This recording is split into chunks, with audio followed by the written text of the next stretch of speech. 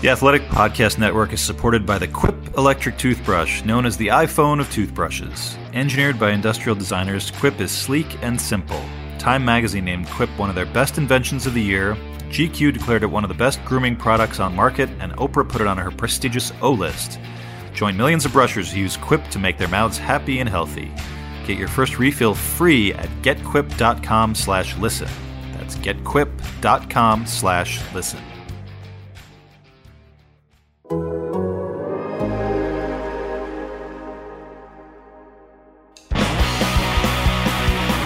Welcome back, everyone. This is Arthur Staple, your Islanders beat writer. This is No Sleep Till Belmont, the Islanders podcast from The Athletic. I'm coming to you live from beautiful Las Vegas, where the Islanders will be this weekend. Wishing that he was here in Las Vegas is my co-host, Mark Parrish. Very much so. Nice and toasty out there in Minnie this fine day. Yeah. I believe my car said -4 as I was pulling into the garage. Yes, beautiful, balmy. That's nice. Well, we'll get to some Vegas-related Islanders talk after our break, but to start, we'll jump right in with a couple of serious moments that happened in the NHL on Tuesday. One was Islanders-related. Casey Cizikas getting a skate cut when he fell. I think it was Ivan Provorov of the Flyers kind of fell in his skate early in the game on Tuesday. Ended up getting lacerated right above the knee, I think, and he's out 3 to 4 weeks. And that's the second one of these that we've seen this year. Cal Clutterbuck got the very scary one on his wrist in Boston back in December, and he's still out after having surgery. I think those of us who watch the game a lot and never played, certainly you can understand how scary it is. But when you're out there flying around and bodies are flying around and it's all it can be kind of a mess like that. How aware are you, Mark, as a player of something like that happening, and how much can you really do to prevent it? I don't know about how we could prevent it. It's a game that's played at high speeds. It's a physical game, and we understand that. It's one of those things where, as players, you try and respect real life situations, real life kind of injuries, and things like that. I remember when Scott Kelman, actually, when I was in Seattle, he got cut right across the front of his neck, almost more or less kind of the jugular, which is one of those where everybody just stops. It doesn't matter. The game just stops and everybody takes care of him. And luckily, it wasn't bad. I know it sounds horrible and it looked horrible. Yeah. Luckily enough, it really wasn't as bad as what we all thought. And then fast forward to Yashin, when Yash at the Coliseum. You can tell it's the body language in the game where, the enthusiasm. He just set somebody up back door, and all of a sudden he got stepped on his wrist, and he comes skating back to the bench. And when you see it on their face. This is something real. This is something we need to take care of. And I truly appreciate and I love in those few and far between situations. Now, obviously they don't happen all the time. Obviously 2 this year, which is pretty freakish for the Islanders and the Islander faithful. But it's one of those times where the refs don't need to even blow a whistle. Everybody understands. The other team, everybody jumps on board. It's one of those things where we support each other and where I love our fraternity of hockey. But that being said, it's scary. It is. We're these big, tough pro athletes, and we get to fight and we only get 5 minutes. We get into those situations and you get to see who reacts in a panic way, who's calm, who runs towards it, who helps out. It's a real life situation where not just the fans but ourselves as players in the NHL, we understand that we're part of entertainment, but we're walking that line where we can get serious life-threatening style injuries. Yash almost lost the use of his hand by getting stepped on, and Cal, I don't know how horrible that was too. And now Casey, those are real life things. Those are lingering. How are you going to live the rest of your life? Not just can you finish the year? Or where's your career going to go after that? Yeah, and I think also to the kind of the layperson, the average fan, there are some companies out there that make cut resistant, whether it's hockey socks or hockey pants, and or kind of Under Armour type stuff, and to someone who hasn't played and isn't in the habit of every day after day putting on the equipment and having things the way that they want them a certain way, you just say to yourself, well, just put on the Spider-Man costume. It's all cut resistant stuff. We're not trying to make light of it, but I think that's just everybody's initial reaction. No. Like, why can't you do that? And so as a person who played for a long time, why don't more people do that, I guess, is the question. You know what? I'm going to relate that to the visor. With playing with a visor, right? I knew it was safer. I came out of Seattle. I came out of Major Junior, wore a visor, so I was used to it. But I had to make a decision very early on in my career when I was in Florida, where when I was battling in front of the net and how physical it was, it got to a point where sweat and my spit, even defenseman spit, other sweat would get on there, and it would hinder me. I wasn't able to see and do my job well enough to where I had to make that decision. It wasn't that I didn't necessarily want to wear a visor. I didn't think it was.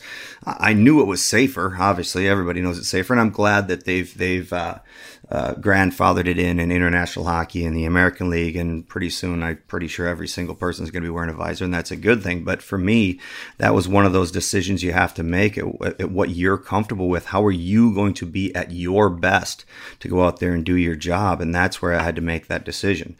Why everyone doesn't, when it comes to the cut resistant, especially everybody's got two sets of razor blades on their feet going out there, and I've been cut, other guys have been cut. Luckily, I've never been cut serious enough or been in one of those situations. But it just comes down to, how can you play your best when you get to that level? If you're not comfortable with what you're wearing or what you're doing, with what you're wearing, you're not going to be able to go out there and be your best and do your best. Yeah, it horrible excuse. Well, no. It makes sense if that's how you learned growing up. Coming through that, nobody can afford that kind of gear when you're younger. And maybe now it'll become more accessible because of incidents like this. And I think the speed of the game and even the kids level, as you know from coaching your kids, kids are getting bigger and faster and more skilled, which means that they're willing to take bigger risks to make plays. And that means more skate blades flying up. It's not it's not kids plodding along maybe like they used to. So maybe we'll see that technology get implemented at different levels, and that's really how I assume you change behavior. If someone's wearing those cut resistant socks or pants or undershirts from an early age, you just get used to doing that kind of stuff. So yeah, it was a scary thing, and I think there was a Bruce Bennett picture that I saw that was online of a hole in Casey's hockey sock that you could see right on the top of the knee. That's clearly where it got him, and I think he was wearing some of the cut resistant stuff, but when things start moving around too is another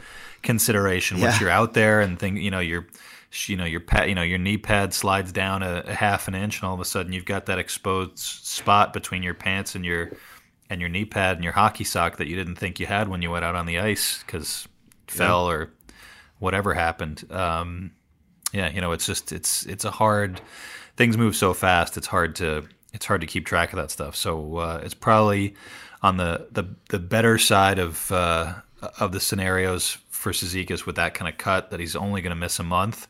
I think they've called up Cole Bardreau for the game in Nashville, and I assume for the foreseeable future we can get into more. It kind of expands a lot of trade scenarios, but I think for now we'll stick to talking about the kind of the scariness of it. And I think even scarier was an incident that happened the same night with Jay Boemeister of the St. Louis Blues, who had a cardiac incident on the bench and needed to be revived. And sounds like he's doing quite a bit better. The Blues are actually out here in Vegas for the game. This is Thursday night. So this is their first one back since that game in Anaheim was postponed.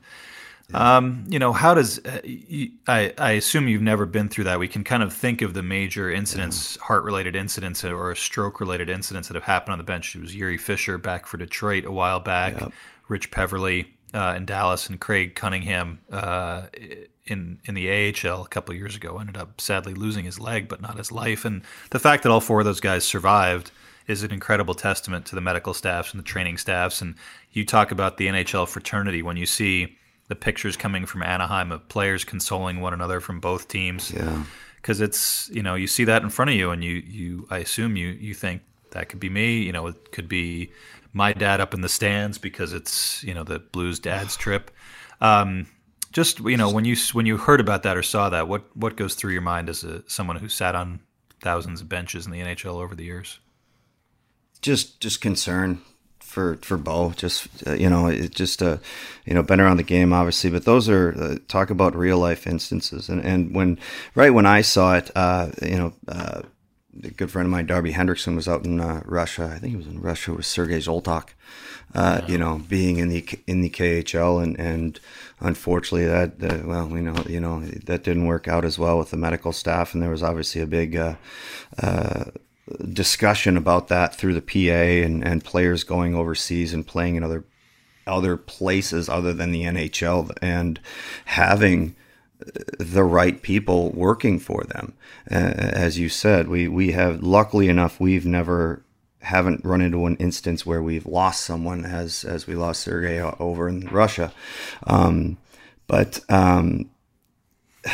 it's hard to say. It's terrifying. That's the best way I can put it. When I heard about it, and I went right on and I watched it, and to watch the way he fell forward, and I'm not quite sure who was to his left on the screen, and you can see, I guess in a way, fortunately, we've seen enough injuries. We've seen how guys go down. We read the body language if somebody is really, really in trouble, and that's something that it's an oh hell. This is real here. This isn't a leg. This isn't an ankle. This is, life-threatening style thing.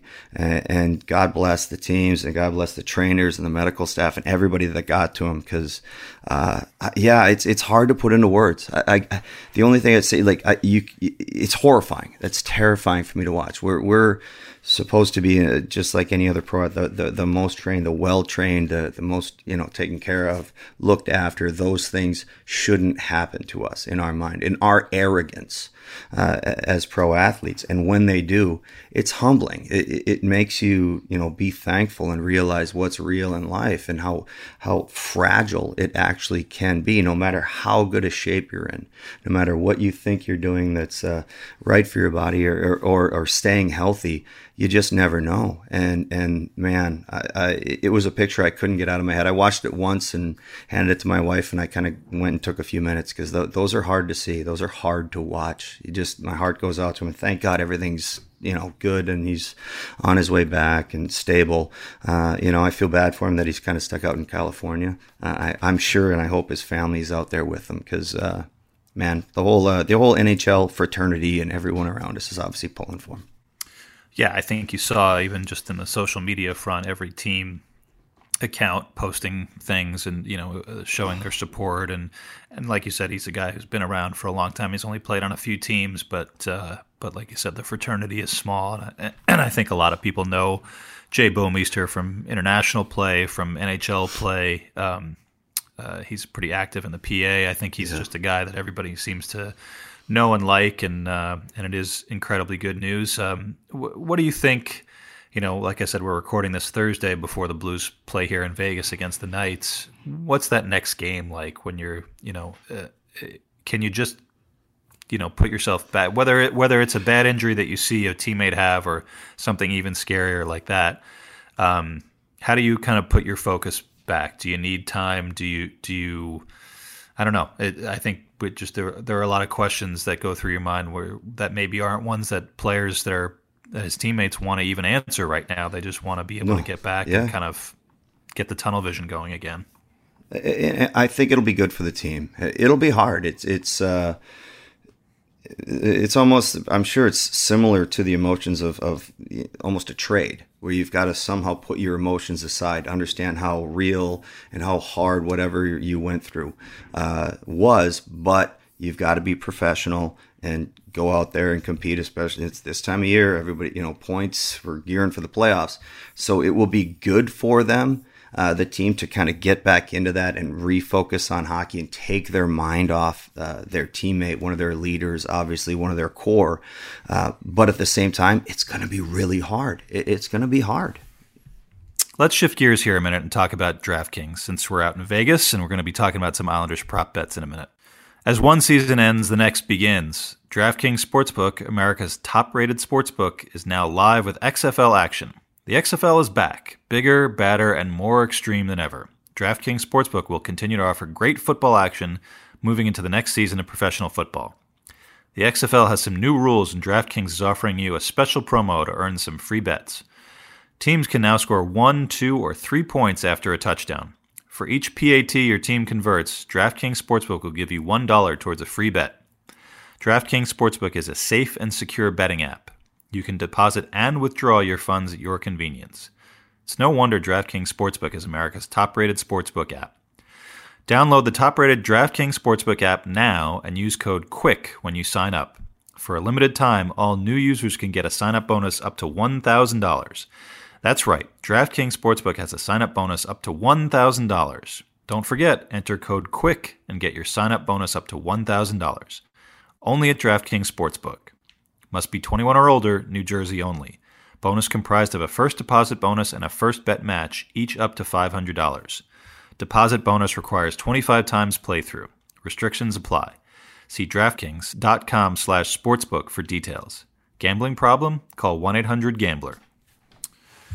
All right, well, we appreciate Mark's perspective on all that stuff. It's obviously hard to talk about. It's hard to talk about for fans, too. I think it may be a little bit easier for some of us that just sit and watch to jump to some other topics, but it's always something that's out there for the players. But we'll move on to some more Islanders-related topics now, a little bit more lighthearted. I am out in Vegas. The Islanders will be here in a couple of days to play the Knights. So we're going to talk some Islanders prop bets. We'll throw out some players and some numbers, and Mark and I will see if we go over or under, and you can kind of debate in your mind or yell at the radio if you disagree with our choices, whatever you feel like. So I think we'll start it off. Yelling. That's right. There's always plenty of yelling when Islanders are involved. I think we'll start small. The Islanders did not have a 30-goal scorer last year. I think it was Anders Lee who had 28. That was the top goal getter. Right now, we're about two-thirds of the way through the season. Brock Nelson leads them with 21. He is on a 30-goal pace, but you never know how the last 27 games are going to go. So, Mark, do the Islanders get a 30-goal scorer this year, yes or no? Yes. You think Nelson has been consistent enough to do it? Yeah. I like his goal. I like the way he's scoring them late. He's coming up big, and I think he's got another good hot streak in him. Really?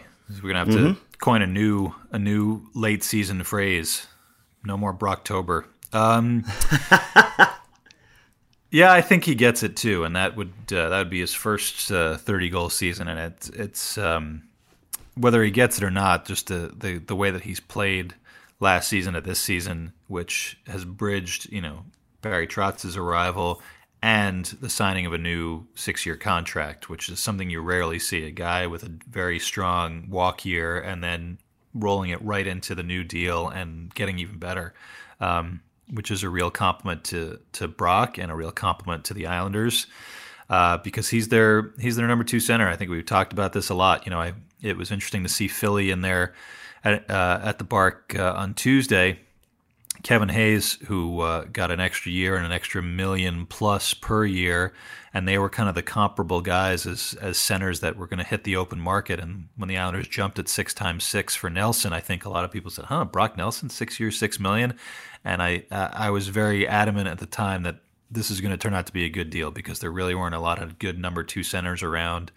And I think his trajectory has even gone higher at age 28, that if he does make it to 30 goals, I think all of a sudden that contract for the next 5 years after this one looks pretty darn good. Absolutely, yeah. And I love that he's a Minnesota boy showing up in his first year. Plus, I've been giving him crap because I got to 30 once. He's way bigger, way more skilled. He's got to get to 30 at least, just so we can argue over that. And I think in these next few games, without Casey Zizekas, and before we see the Islanders, whether the Islanders are going to make a move or not, a lot of the burden of Casey's job, defensive zone faceoffs, being the first guy over the boards, first center over the boards to kill penalties. A lot of it's going to fall on Brock's shoulders. So I'm interested to see.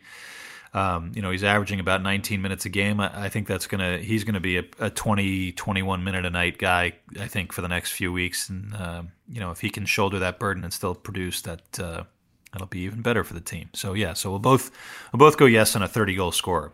The Islanders also didn't have a 70-point scorer last year. Matthew Barzal had 62.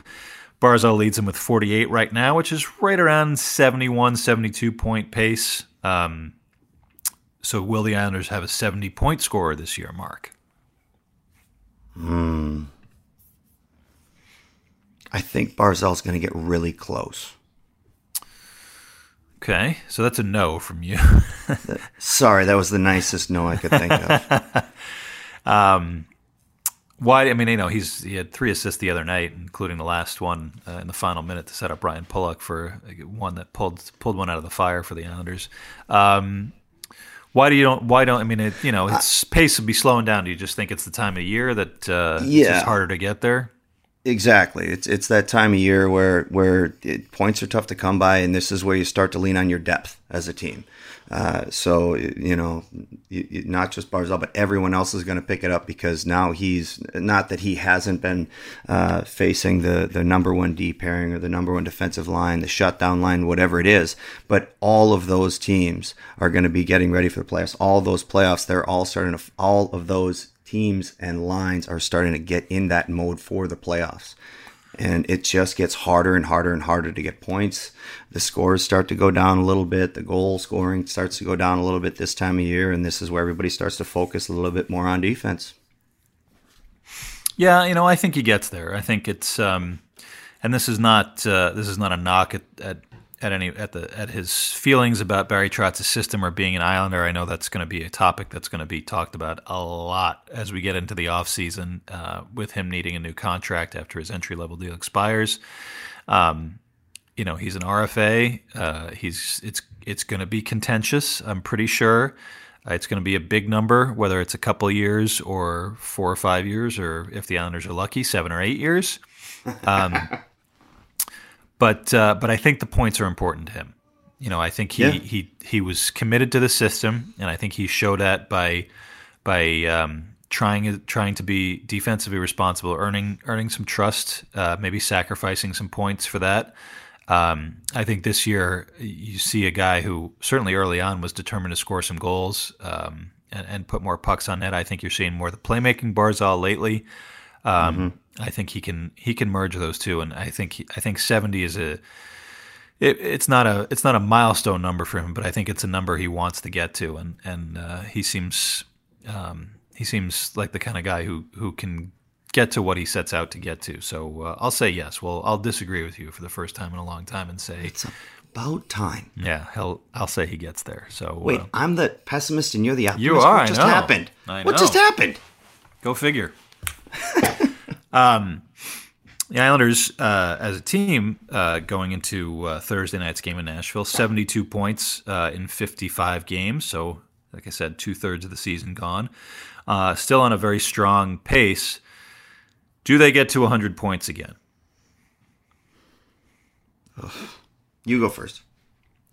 Yeah, I'll say yes. I mean, it's still starting to look like somehow you're going to need 100 points to make the playoffs in the Metro, which is bonkers. But they had 101 last year. They're on like 107, 106 point pace right now. I don't know if they can do that, but for them to finish right at 100. Take 28 points from these last 27 games. That's the sort of pace that makes you think, do they even belong in the playoffs? Because this is crunch time, and you don't want to be a 500 team down the stretch. You saw them as a 500 team for a lot of December and January, and it was a worrisome stretch. So, yeah, I think they're gonna be a couple points better than they were last year, which is remarkable to think, given all the injuries and some of the inconsistent play. But that 17-game point streak in the beginning of the year, you always tend to look back at the end of the year and say, oh yeah, that team they were whatever 16-3-2. Of course, they finished with 100 points, but it's still hard to get there. But I think they're going to do it, and I think they continue the way that they've played since the break with a couple more wins.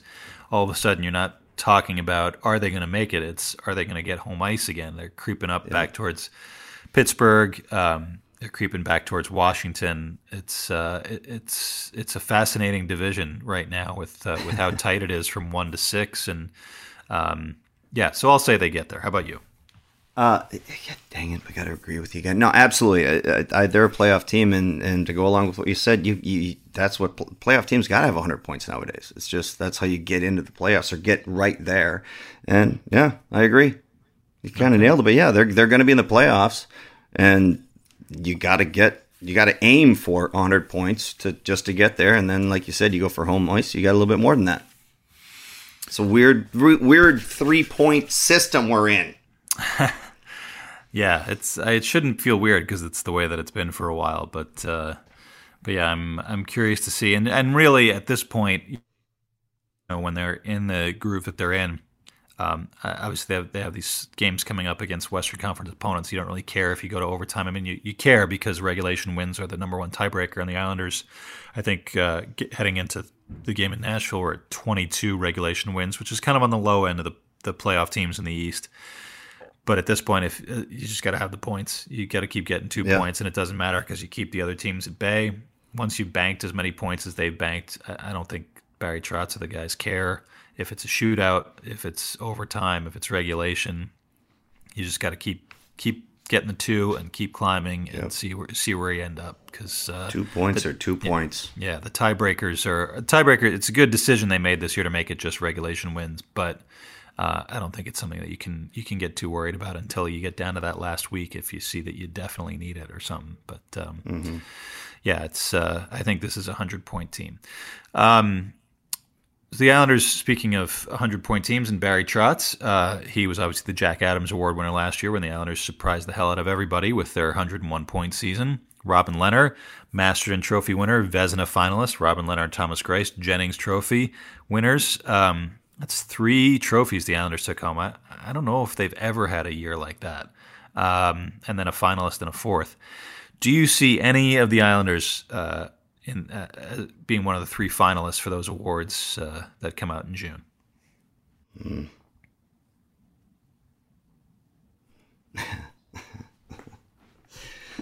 No.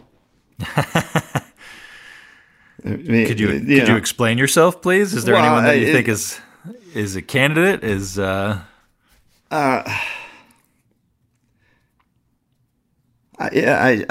don't see anybody that's hard. You're talking about the best of the best of the year, and to be in any of those top 3 is extremely difficult. And I think that's one of those things that last year. Is one that Islanders fans, the organization, the players will look back on fondly. Just having Pekka win the Selke, just that alone, that was something we look back and we still talk about that. We're all proud of that. We all know that we, especially the winger on his line that was cheating away at the other offensive blue line, waiting for him to pass him the puck. Yeah, we understand that. We did play a little bit of a role in it. So you get those kind of awards. That's an incredible year that the Islanders had last year. Obviously, Leonard, everything, and those are team awards. Everybody has a hand in it, but I can't. No, I don't think so this year. Yeah, I mean, I think if it was maybe not any other year, the Adams is such a funny one. I think it's so hard. Jacques Demers was the last one to win it back-to-back years, which was about 35 years ago now. And I think in any other year, Barry Trotz is an automatic finalist again because, frankly, they've had some key injuries. They haven't been as consistent, and they're still going to finish with a better record. They swapped out their Vezina finalist goalie for a different goalie, and it's still been the same level of success that they've enjoyed so far, projecting out. So, yeah, I think he would normally make it, but you just look in their division. There's Mike Sullivan in Pittsburgh, his team has been decimated by injuries, and John Tortorella in Columbus, whose team was decimated by free agency. And those 2 teams are kind of on either side of the Islanders right now, and those two names have been thrown around a lot as potential Adams Award finalists. I think Travis Green in Vancouver gets a good nod, former Islander. Berube's got to get a little bit. I think so. It's hard when you're. I think when you win and then you dial it back up. I mean, personally, I think Todd Reirden deserves, like that. Yeah. When you can win and win and win like that, John Cooper might deserve it because his team was under 500, 6 weeks into the year. So there's always a lot of deserving candidates, and I think it's definitely an award where if it's kind of comes back around and you're a newer name, John Tortorella's won it before, but I think when once you succeed and win it, I think people will say like, all right, well that guy's Barry Trotz is a good coach. We don't need to give it to him again, but. There's probably a list of maybe 7 or 8 guys who are deserving, and he is certainly one of them. But whether he's top 3, I have to agree with you. I don't think he's going to get the nod again, and I don't think he cares very much if he does. But nope. It was last year was a unique season, and I think the way that people looked at the Islanders, whether it was Trotz coming in and getting them, getting the team, pulling the team together after the John Tavares departure. Robin Leonard sharing his story as he did, and then going out and putting on a hell of a show throughout the whole season. And I don't know if you've been hanging out on social media, but he tweeted a picture of himself at the tattoo parlor not too long ago with the outline of Long Island on his neck, just to memorialize his incredible comeback season and how special it was to be on the island. That was Robin has Robbie. He has that giant. Colorful tattoo that looks like some sort of sea creature on the back, and I think it was my wife who saw that and said like, well, it's not his worst neck tattoo. It's my wife Beth Staple. In case Robin's listening, he can direct his complaints. But you can blame me. I play with him in Binghamton. I love Robbie. Robbie's awesome. Yeah, no, he's I think he's and it's just funny to see him kind of more fully realized personality this year, now that he's not on a Lou Lamoriello run team, and it's been fun to see from a distance, and also still playing lights out in Chicago. But yeah, I think last season will stand out as one that's incredibly special for a lot of reasons, and this one is has a chance to be special too, but not for the same factors. And so I think the Islanders get the shutout in June in the awards. I'm sure the fans would take that if they could see them win a few rounds in the playoffs. So, amen. Yeah. All right. Well, those were a couple good prop bets. I don't think they're available at the sports book here. I'll have to check it out and see what I can come up with. But we'll circle back to this one when the season's over and see who was right and who was wrong. You're just trying to make me jealous, aren't you? Sports book Vegas. Come on. Exactly. Well, I'll be luxuriating here for a couple of days. Hopefully, some Islander fans have flown out. I saw a few on my flight out here, so I imagine there'll be a pretty good crowd for a weekend game out here. So feel free to say hi if you see me wandering around on the strip. And thanks as always to my co-host and to you listening out there. We'll be back again next week with more No Sleep Till Belmont. Thanks, everybody.